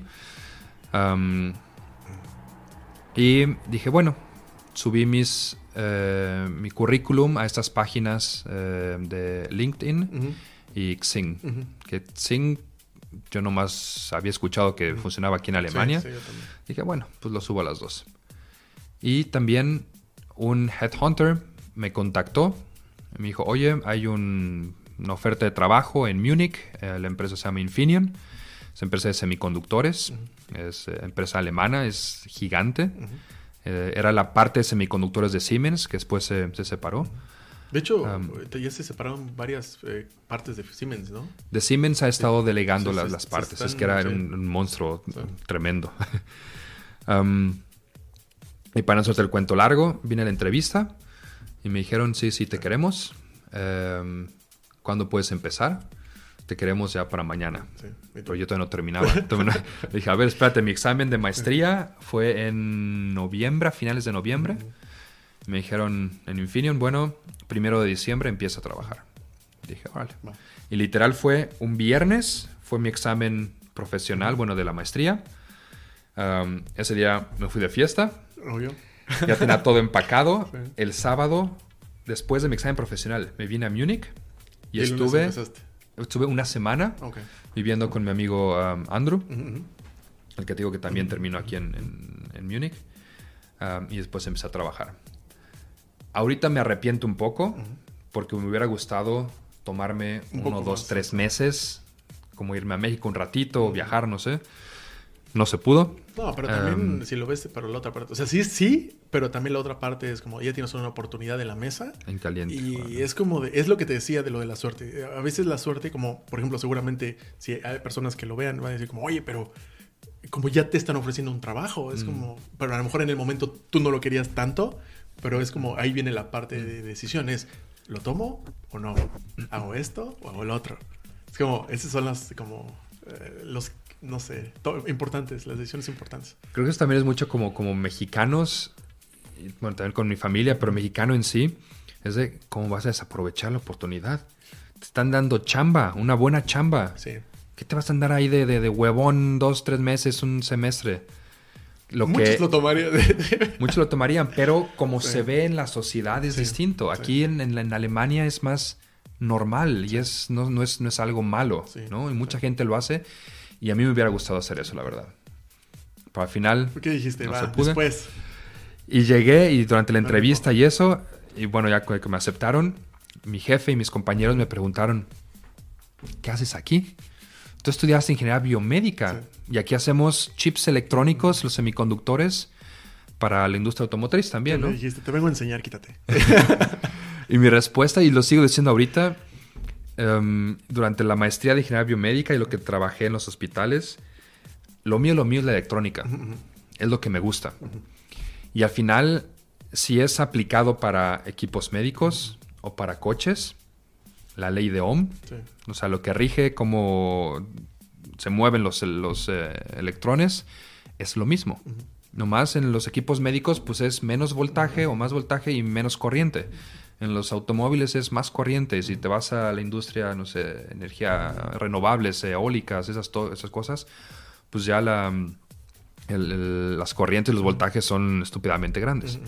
Pero la electrónica, o sea, en esencia, en principio, en esencia, para mí es lo mismo. Es nomás a dónde lo aplicas. Para mí es como si estudias leyes, eres abogado y es lo mismo. Y ya nada más, si vas a aplicar tus conocimientos de las leyes para es más bien como la derecho marítimo o derecho familiar o derecho constitucional, obviamente tienes que aprender los pedacitos, las especificaciones de cada parte.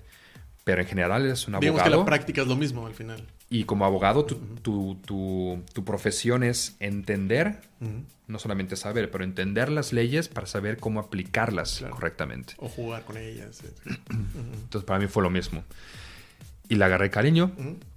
Y duré... es una empresa a la que yo también le agradezco mucho. Crecí mucho, aprendí muchísimo. Es una muy buena empresa. Muy, muy buena empresa. Ahí tuve la oportunidad también de viajar mucho. Una empresa muy internacional. Estuve en China, estuve en Japón, en Europa. Eso también está bien increíble. Que, por ejemplo, yo en México también tuve la oportunidad trabajando allá, también tuve la oportunidad de viajar y que te manden a proyectos y todo eso. Pero si lo comparas con todo el exposure, la capacidad que tienen estas empresas para... No, ¿sabes qué? Necesitamos que te vayas 3 meses a tal lado. Es como... Bueno, ¿por qué no? O que te... No sé... pero también creo que también tiene que ver por esa parte. Es mi punto de vista, no sé si está bien. Que, por ejemplo, el hecho de que aquí en Alemania, en muchas de estas empresas, se desarrolle el conocimiento...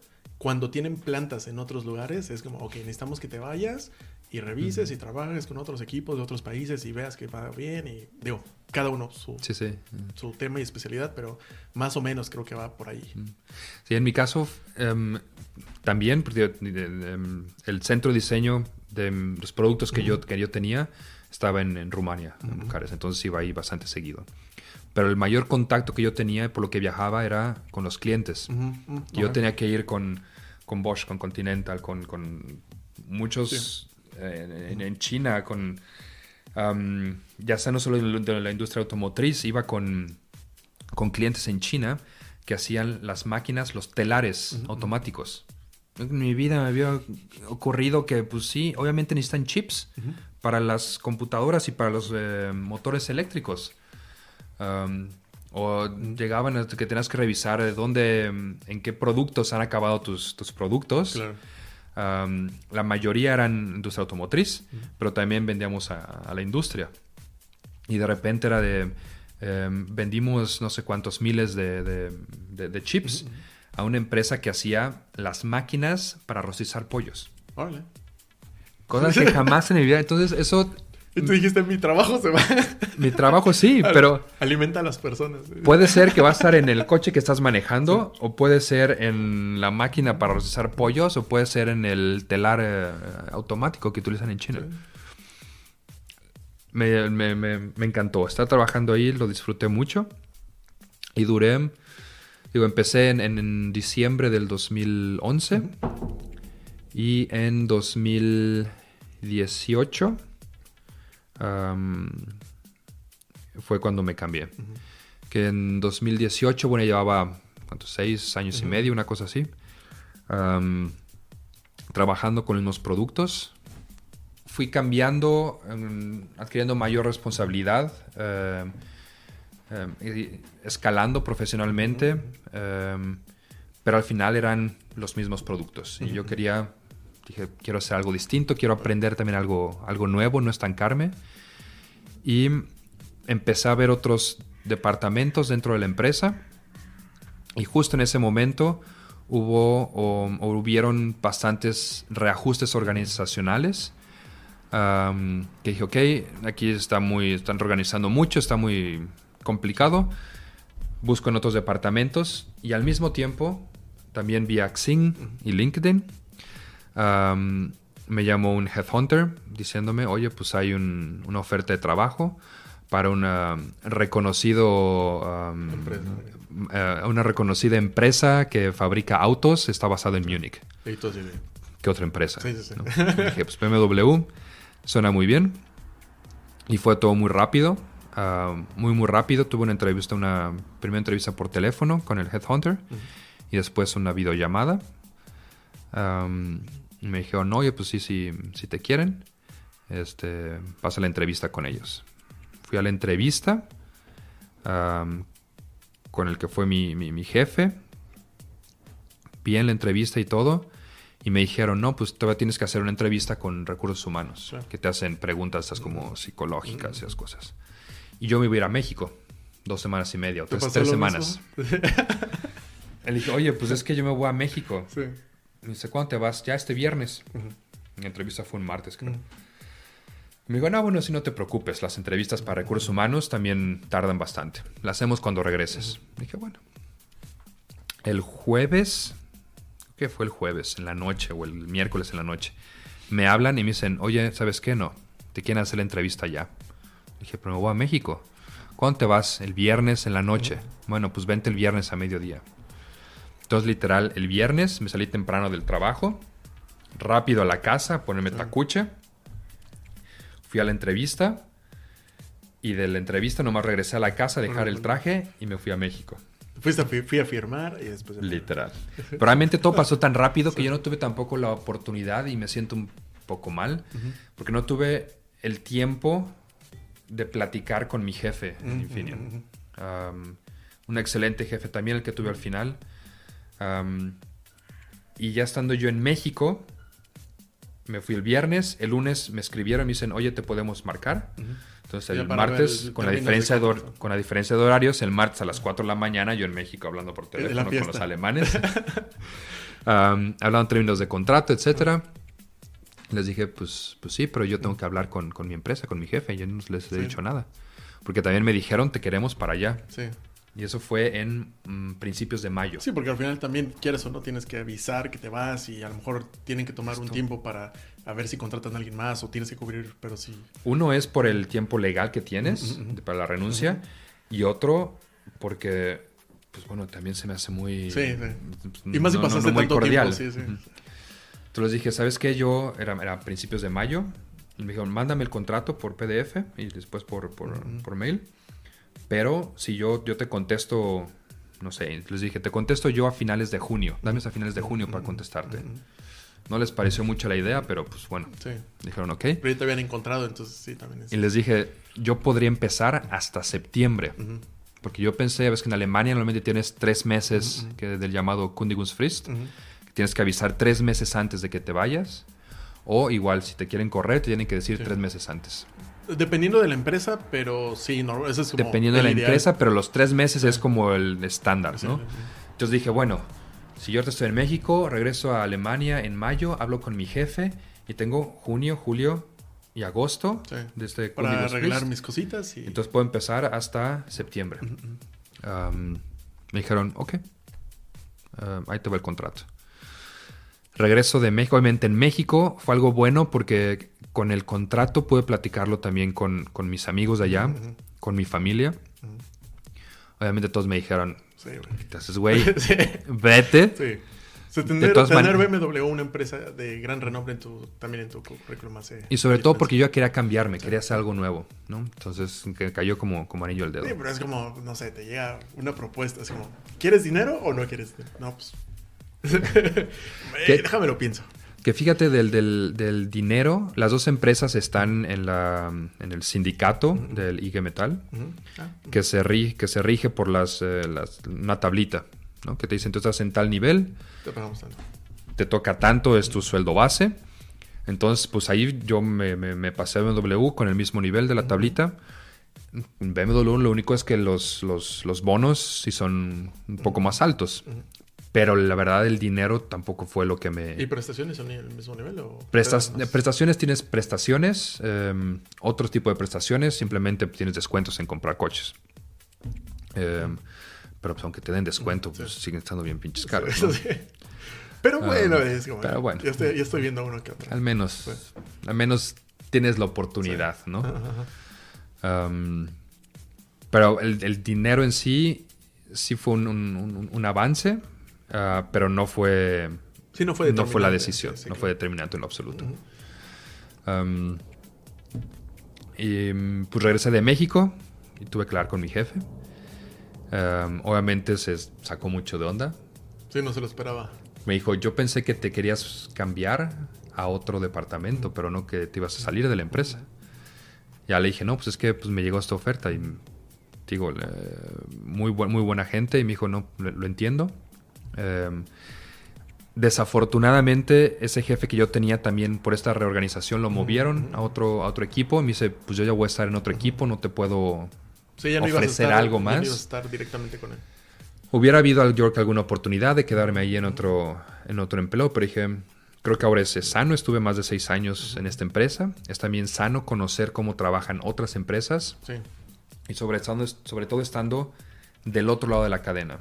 Infineon, tú provees los chips electrónicos. Y tú le vendes, yo le vendía los chips a una empresa que te construía o te hacía el layout electrónico en el PCB, por ejemplo, ¿no? Y luego ellos vendían el PCB a un Bosch. Sí, y Bosch agarraban eso y armaban el módulo completo para las luces. Y luego ya Bosch le vendía todo el módulo completo para las luces a BMW. Entonces yo estaba de un lado de la cadena y ahora me fui al lado completamente opuesto. Entonces sí fue un decisión difícil también. Decir, voy a hacer algo distinto. Pero quería también para mi vida profesional ver cómo trabajan. Entender el otro lado, ¿no? de la cadena. ¿Y hasta ahora qué tal? ¿Cómo ves esa diferencia? Es completamente distinto. Completamente distinto. Estoy aprendiendo muchísimo. Igual que Infineon, BMW es una empresa enorme. Tienes que lidiar con los procesos. Y tienes que aprender lo que cuesta más trabajo al principio. Yo creo aprender todos los procesos y todas las herramientas que tienes que saber utilizar para poder hacer tu trabajo. Simplemente para no sé, si vas a ir de viaje de negocios, tienes que entrar al sistema en una aplicación específica, saber cómo aplicar o reservar el hotel, que no se pase de las categorías, etcétera, etcétera. Simplemente es organizar un viaje de negocios. Tienes que aprender a utilizar la herramienta. Cuando me acuerdo que a mí en México era como, oye, me voy. Bueno, aquí está todo, vas. Bueno, te traigo las facturas y tú lo haces. Sí, aquí es distinto, ¿no? Es más controlado, obviamente. Está bien o mal, eso no lo discuto. Así es. Pero te cuesta aprender a utilizar esas herramientas. Y los procesos, obviamente, ¿no? Y digo que la mayor diferencia es Infineon es una empresa muy internacional, donde es una empresa alemana, pero el idioma oficial de la empresa es inglés. Obviamente con mis colegas alemanes, yo hablaba en alemán, ¿no? Pero emails, presentaciones, documentación... Sí, lo escrito es más complicado. Todo se hacía en inglés. O sea, yo estaba encargado de escribir las datasheets de los productos, todo en inglés. Emails en inglés. Y eso era muy fácil y muy bueno. Como era una empresa tan internacional, tú podías reenviar un correo a tus colegas de Bucarest, en Rumania, a tus colegas en Japón. Podías reenviar la información y las presentaciones en todo el mundo. En BMW no es así. BMW es una empresa muy internacional en el sentido de que trabaja mucha gente internacional, pero no es nada internacional en el sentido de que todo se hace en alemán y se busca utilizar otro idioma lo menos posible.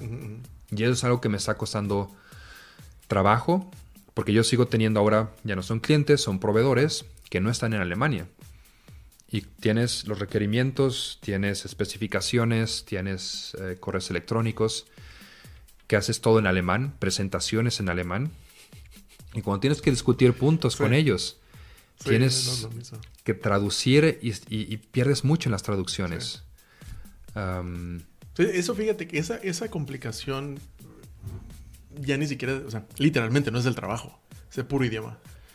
A mí cuando estaba en Audi me pasó exactamente algo muy parecido. Yo perdía más tiempo, paz mental, incluso una que otro malentendido por el idioma. Porque es como, por ejemplo, la gente espera que hagas ciertas cosas y tú, bueno, en ese caso yo era como, bueno, para no quedar mal, primero iba e investigaba qué significaba y después me tardaba en ese proceso y era como, oye, y luego, perdón, y ya, ahí está. Entonces ya después trataba de hacerlo cada vez más rápido, pero sí. Es lo que te tardas. Hay veces que en español y en inglés lo puedo hacer, que tienes que escribir o pedir algo de cierta forma para ser directo, pero no sonar tan agresivo o tan obvio y como que encontrarle la forma para preguntarlo de la mejor manera. En alemán todavía no puedo hacer eso. Entonces, para evitar malentendidos, lo que ahora hago ya soy muy, muy directo. La gente, pues se da cuenta, ¿no? Y lo sabe que no lo hago tal vez de mala forma y que digo literalmente... Necesitamos estos 3 puntos y literal pongo punto número 1, tal, punto número 2, tal. Pero estas conexiones gramaticales, lingüísticas, eso me ha costado trabajo. Pero BMW es también una empresa muy buena, donde estoy aprendiendo muchísimo y también me encantan los automóviles, entonces manejarlos más. Todavía no los puedo manejar porque primero tengo que hacer unos exámenes de manejo internos. Ok. Que ya los tengo programados. Pero no estás en planta, estás en corporativo. Estoy en corporativo. Pero... Digo, porque la planta la tienes a un lado seguramente, pero... Sí, la planta está ahí, pero se divide en dos, los que están en planta, que aquí en Múnich los vas a ver, todos traen un chalequito azul, que significa que están, aunque hagan cosas de planeación y eso, pero están dentro de la fábrica, pues. Sí. Y esos se rigen también por otras leyes y por otras reglas, porque están en producción. Sí. Nosotros estamos en seguramente corporativo, es que es desarrollo. Empresa, ¿no? ¿Cómo le llaman? Las Tochterfirma. Que es una empresa aparte. Como por ejemplo, uno ves que el corporativo es, no sé, BMW AG. Y luego tienen estas empresas subsidiarias o filiales. Que a partir de ahí es donde empiezan a contratar para ciertas áreas. En BMW las fábricas, producción es BMW. O sea, está el conglomerado, que es BMW Group. Y luego tienen las marcas que tienen de financiamiento, tienen banco, tienen todo lo de car sharing, tienen, y luego las 3 marcas fuertes. BMW, Mini Cooper, que no es Mini Cooper, es Mini nada más, y Rolls-Royce. Pero las fábricas, los centros de producción son de BMW. Estoy en corporativo, pero en la parte de desarrollo. O sea, ahí es donde prueban los coches. ¿Y los deportivos tienen algún otro nombre? O... por ejemplo, ves que de M. ¿Cómo? M. ¿M se llama? Ajá. Okay. M Motorsport. Okay. Es una... O sea, hay 3 marcas nada más completamente separadas, que es Mini, Rolls-Royce y BMW. Y luego BMW tiene dentro las submarcas, que son... los M o Motorsport. Sí, los autos deportivos. Y tienen I, que es el i8 y el i3. Sí, tío, porque a mí me tocó, a mí me contrató, se llama 4, que 4 es la parte, los que hacen los autos deportivos de Audi. Entonces, si tú ves ahí el contrato, es como, yo trabajé para Audi. Sí y no. O sea, sí, porque es parte de Audi, pero en realidad la que te contrata oficialmente se llama 4. Entonces, y en Mercedes o Daimler es AMG. Entonces, solo es como te preguntar para ver más o menos. No, aquí en mi caso es BMW. ¿Y estás especializado en algún área? O sea, ¿en todos esos autos o en cuál? Sí, bueno, yo estoy el departamento es o el departamento general es el tren motriz. Tren motriz significa el motor y la transmisión. Y yo estoy en la parte de la transmisión automática para coches con tracción delantera. Qué interesante, ¿no? Son todos los nuevos Serie 1, que BMW siempre ha estado enfocado en tracción trasera, pero por cuestiones también de costos, los Serie 1 ya se van a hacer el que va a salir ahora en este año, es tracción delantera, y los Mini Cooper, o los Mini, son también tracción delantera. Entonces, y yo específicamente estoy involucrado en la transmisión automática de los coches híbridos. O sea, los Mini y el Serie 1 híbridos. Estoy de responsable de los componentes electrónicos. Pues parece que todavía va bien hasta ahora. ¿Y qué es lo que sigue? O sea, porque digo, ya nos contaste un poquito de cómo fue hasta ahora tu experiencia para llegar acá y lo que estás haciendo ahora. ¿Qué sigue para ti? Digo, ¿qué tienes en idea? ¿Qué sigue? Mi plan... Japón. Japón. No, de vacaciones, sí. Profesionalmente, quiero explorar otros departamentos dentro de BMW. No estoy seguro de querer quedarme en la posición en la que estoy, porque tienes que tener el fundamento técnico, pero es más guiar y colaborar con los proveedores, más que tú meterte tanto a la parte técnica. Entonces me gustaría explorar otros departamentos. Hay un departamento, por ejemplo, dentro de BMW, que ven todo lo de los semiconductores para todo el grupo BMW. O hay un nuevo campus en el norte de Múnich, de BMW, que ahí pusieron todo lo de autonomous driving. De todo, desde la parte de hardware, electronics, software, planeación, testing, todo. Entonces me gustaría probar otros departamentos dentro de BMW, quedarme ahí un par de años y después, a ver. Vemos. Mucha gente me dice, ya estás dentro de BMW, ya te quedas casado ahí. La verdad no es mi idea. Bueno, uno nunca sabe, ¿no? Exacto. O sea, a lo mejor no lo estás planeando activamente, pero pues... No es que esté reacio a quedarme ahí. Yo me podría quedar ahí, creo que perfectamente bien. Pero si encuentro algo mejor en otra empresa... Sí. O algo que me llame más la atención, no me limitaría en lo absoluto en irme para allá. Oye, una pregunta. ¿Y qué crees que hasta ahora ha sido como esa diferenciación? Digo, porque yo no necesariamente creo que hay personas que son mejores que otras. Solo creo que hay personas que tuvieron algunas oportunidades mejor que otros y a lo mejor otras personas están mejor preparados que otros, que realmente en capacidad, y eso es lo que ya pregunté varias veces, es si realmente ves una diferencia, por ejemplo, entre mexicanos o latinos y alemanes, o con el mercado internacional. Entonces la mayoría tiende a decir, o todos han dicho, no es que no hay diferencia entre el mexicano y los alemanes, o el mexicano y los latinos en general, y los extranjeros, más bien es cuántas oportunidades tienen las personas para llegar a donde están y las oportunidades que tenemos nosotros. Entonces, ¿pero qué crees que a ti te ha dado esa como que te ha mantenido firme para llegar hasta acá? ¿Han sido qué tipo de ideas, personas que han estado? Digo, ya mencionaste a tu mamá y a tu familia, que fueron un eslabón importante, pero dentro de Rodrigo, ¿qué es lo que crees que determinó más eso? Creo que un aspecto interno y un externo. Un aspecto interno es, mi familia siempre se nos inculcó el no ser huevones, el trabajar, el ser algo productivo, o trabajar en el sentido, o estás estudiando, o estás trabajando, o estás haciendo las dos cosas, pero no te vas a quedar, o estás ayudando en la casa, o estás haciendo algo productivo, no quedarte de huevón. Y eso en mi familia nos los han inculcado a regañadientes. En épocas también muchas discusiones por eso, tal vez. Sí, es normal. Pero cuando tratas de rebelarte al sistema, no sé si te pasó de que no, pero no quiero, me vale madre. Y lo tienes que hacer, sí, y en algún punto incluso yo en épocas de cuando eres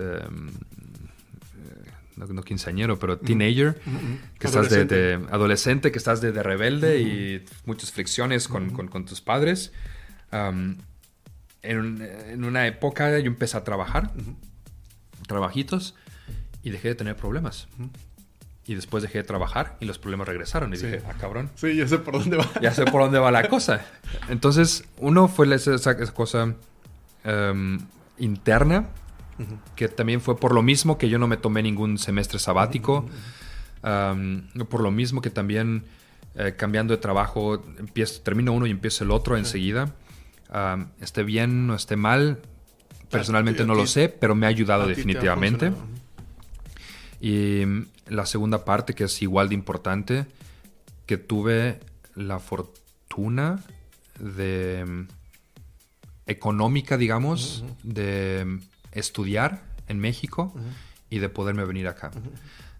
Porque hay mucha gente en México, mis respetos, que se tienen que fletar desde muy jóvenes, chambear, porque necesitan trabajar. Sí, por pura sobrevivencia. Por sobrevivencia. No es que yo trabajé porque me lo inculcaron y porque es bueno trabajar, creo yo, desde temprano, pero no por necesidad. Y eso te quita un peso encima muy cañón. Y cuando vine a la maestría con ACID, no me dieron la beca porque dijeron que ingeniería biomédica... no. Llegó con ACID y me dijo, ingeniería biomédica en Alemania, no es de prioridad para el país, entonces no hay beca para ti. Vale. Y mucha gente... pues ya, ahí se hubiera truncado su sueño. Yo fui muy afortunado que mi madre me dijo, ok, tú estudiaste en la UNAM, no pagamos nada durante tus estudios, pudimos ahorrar dinero. Ahora ese dinero que no se usó para tu licenciatura, lo usamos para que te vayas a la maestría. Sí, pero no divertirte, cabrón. Perdón, mamá, me divertí muchísimo. Bueno, pero ya está, ya era parte del proceso. Sí. Ya al final de la maestría también empecé a trabajar. Lo máximo que te permite el Finanzamt, la Hacienda aquí en Alemania, que eran creo que 400 euros al mes. Pero esos son los dos puntos que yo creo que han contribuido en lo más para que me haya ido tan bien hasta ahora. Y sobre todo es un tema importante porque muchas veces creo que luego no nos damos cuenta de qué tan importantes son estas pequeñas, grandes cosas. Porque es como una forma de pensar que es el mindset. Que es como, no sé si es a partir del miedo, a partir de tan solo de presión social, solamente de respeto hacia los papás o lo que sea. Digo, no importa la razón. El hecho de que tengas esa influencia positiva, que a lo mejor en el momento no te gusta, pero después ves cómo eso determinó si hiciste o no algo.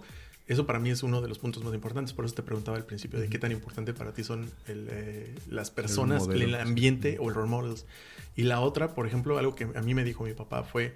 Por eso digo que cuando me lo comentas me relaciono y digo, sí, como esa fuente constante mi papá me decía, fuente constante de impulso. Es como, te mueves, cabrón. O sea, no estás aquí para estar de bobón. Que sí lo haces a veces, pero no es como la idea. Entonces me decía mi papá, tú y tus hermanos se van a ir al extranjero porque yo lo digo. Y fue como, oye, pero como, está bien, lo voy a intentar o lo voy a tratar de hacer, pero no sé si económicamente se pueda, porque somos 4. Entonces, como pagar como para que cada uno se vaya y todo eso no está como fácil y no cualquiera puede. Entonces dijo mi papá, no, es que no estás entendiendo. Si es necesario, yo tomo un crédito o vendo el carro o lo que sea, pero ustedes se van. O sea, ustedes tienen que hacerlo sí o sí. Y como esa idea también se me quedó mucho en la mente, porque es como sacrificas lo que decías, sacrificas el placer inmediato, pero para el bien mayor, o para el bien a largo plazo. Entonces, y él nos, bueno, a mí me lo ha dicho en particular, pero a todos, como el hecho de que ustedes se vayan, me da una gran satisfacción porque yo no tuve el chance de. Y esta vez es como, te pone ese peso de decir, no la cagues, haz algo, muévete. Sí. Entonces es también como... es un buen, ¿cómo se dice? Una buena sinergia entre ese tipo de relaciones. Sí, pero hay otras personas que no tienen el chance. Entonces, como dices, a lo mejor unas personas no tienen el chance de pagarlo o de eso, de financiarlo o de incluso conseguir una beca. Pero mucho es creo que hay dos cuestiones principales. Uno es por ignorancia, de que no saben qué existe o qué se puede. De hecho, también esto es para eso, que la gente se entere de, es posible hacer esto. Es posible, como mira, esa persona le dieron una beca. ¿Y cómo le puedo hacer yo? Búscalo. Pero al menos sabes que dan becas. Por ejemplo, yo la forma en cómo me vine a trabajar acá fue estudiando una maestría en México, apliqué a un trabajo acá y me dieron una práctica. Entonces no necesité de prácticamente de ningún permiso, de nada. Solamente siendo estudiante me pude venir a trabajar por acá, porque acá sí es posible. Y así me vine. Porque de otra forma es como... Y en ese sentido como ver que sí hay opciones. A lo mejor en México sí está medio castigado la parte de por ejemplo, prácticas, ser becario, ¿no? O gratis o... Muy castigado. Entonces esa parte ya es otro tema para otro día, pero sí que hay chance afuera también. O sea, si realmente quieren. Y si se la quieren jugar, esa es la otra. Sí. Entonces, por ejemplo, y una última cosa que me gustaría preguntarte es, si tuvieras que, digamos que te vas a... No, esperamos que no, pero digamos que hoy es tu último día. Al final de la otra semana es tu último día y ya no tienes tiempo más que para despedirte. Prácticamente despedirte, mandar mensaje a todos y decir, ¿saben qué? Pues ya no me da tiempo ni siquiera de ir a México porque no hay ni aviones. Y le tienes que dejar una carta, por ejemplo, a tus seres queridos. ¿Cuáles son las 3 cosas que dirías? Esas 3 cosas es lo que deja Rodrigo para ustedes, como tus lecciones aprendidas o lo que te gustaría que ellos recordaran lo más. Yo creo que lo primero, y es lo primero que se me viene a la mente, agradecimiento. Estamos aquí en esta vida y vivimos en una sociedad, y el ser humano es una sociedad, y funcionamos como sociedad. Tú aislado como un ermitaño no puedes hacer nada. Y a todas las personas que han contribuido a lo que soy ahora, es mis más inmenso agradecimiento. Familia, amigos en México y aquí, es yo creo que el punto número 1 que yo dejaría. Algunas otras cosas.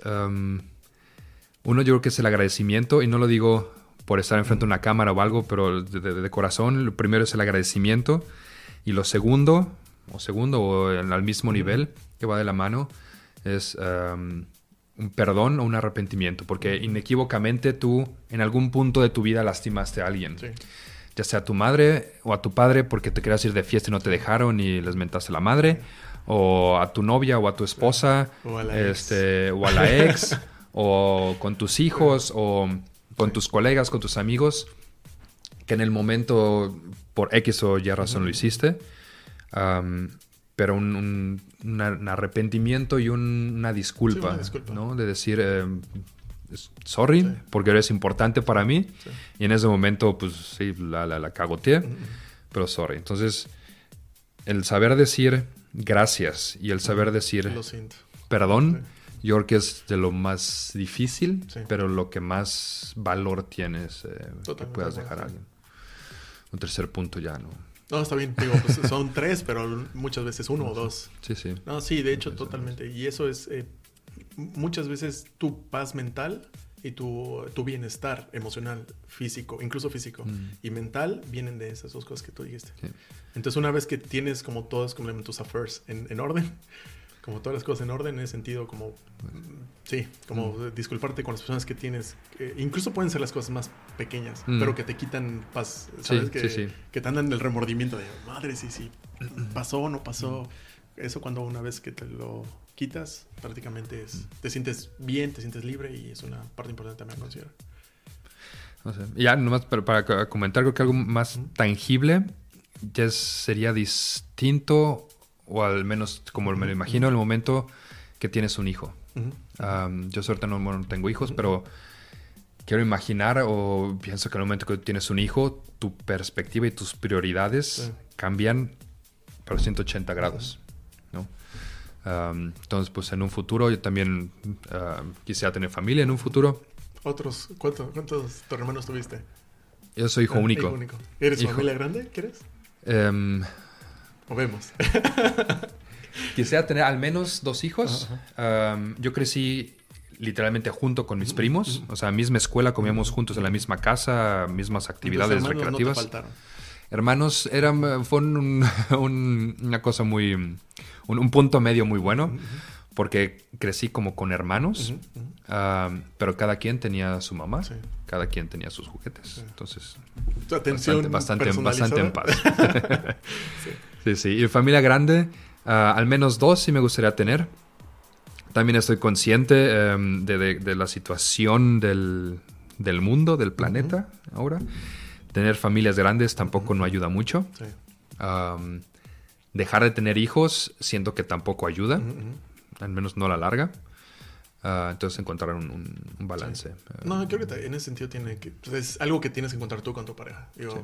Ya no depende es mi punto de vista, de que no necesariamente, cuando quitas el factor global o del país o donde sea que vivas, si tú dices, para mí esto me parece bien porque yo quiero brindarle, o yo sé que le puedo dar esto a 2 personas y le voy a dar todo a 2 hijos, está bien, porque tú estás convencido. Pero si voy a tener hijos solo por tener hijos y que Dios nos ampare, entonces, a ver cómo nos va. Sí, ahí se está un poquito más yo creo que salvaje. Obviamente tú y tu pareja tienen que estar seguros de que van a poderle dar las cosas materiales, casa, vestido y sustento, lo básico para que vivan bien. No digo que sean millonarios o algo. Sí, qué bueno. Y sobre todo, y que tengas tiempo. Sí. Porque tú puedes tener también todo el dinero para poder mantener a 10 hijos, pero si no tienes el tiempo para invertir en tus hijos, pues no, ¿para qué? Sí, y al final es lo que hablábamos, termina influyendo más la ausencia que la presencia, que es lo que hablábamos que es importante en la formación de una persona. En este caso, por ejemplo, tú ser hijo único, recibiste todo. Bueno, no solamente, no me sé las circunstancias, pero tuviste el apoyo, tuviste el sustento, tuviste apoyo emocional, apoyo de tiempo, en momentos difíciles, momentos buenos, educación como para ti, exclusiva. Entonces, eso también es algo bueno, positivo. Y cuando, por ejemplo, te digo yo, porque tengo 3 hermanos, la atención es dispersa. Entonces es como, ¿cuándo me toca a mí? Sí, entonces es distinto y nada más saber tomar lo mejor de cada situación. Sí. No creo que haya situación ideal. Que lo mejor sea ser hijo único, lo mejor sea tener un hermano o 2 hermanos o 10 hermanos. Es como te adaptas y como agarras lo mejor de cada situación que se te presente. No, pero es que bueno, me alegra que te pudiste dar una vuelta por fin y a ver si eventualmente repetimos. Claro que sí, con mucho gusto. Pues muchas gracias. Dale, Darío. Muchas gracias. Pues estamos en contacto. Sale, pues. Otra vez, muchísimas gracias por sintonizarte en un episodio más de Darío Gutiesco Podcast. No dudes de seguirme en mis social media o en mis redes sociales, como me puedes encontrar como Darío Gutiesco en Facebook, Instagram, en YouTube. Si quieren escuchar acerca de algún tema en específico o de alguna persona en específico, por favor háganmelo saber. Sin nada más que agregar por este día, nos vemos a la próxima.